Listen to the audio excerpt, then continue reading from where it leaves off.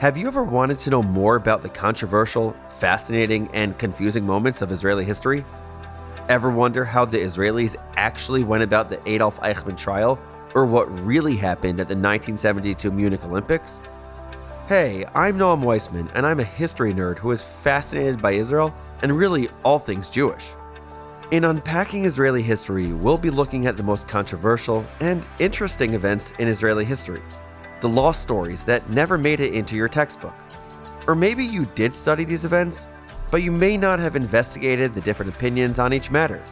Like, what happens when a country's national anthem is deemed not inclusive?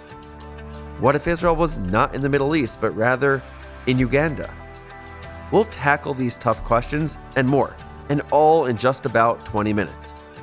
Basically, this is the podcast to listen to if you've ever wanted to know more about Israel from all angles, hearing multiple perspectives.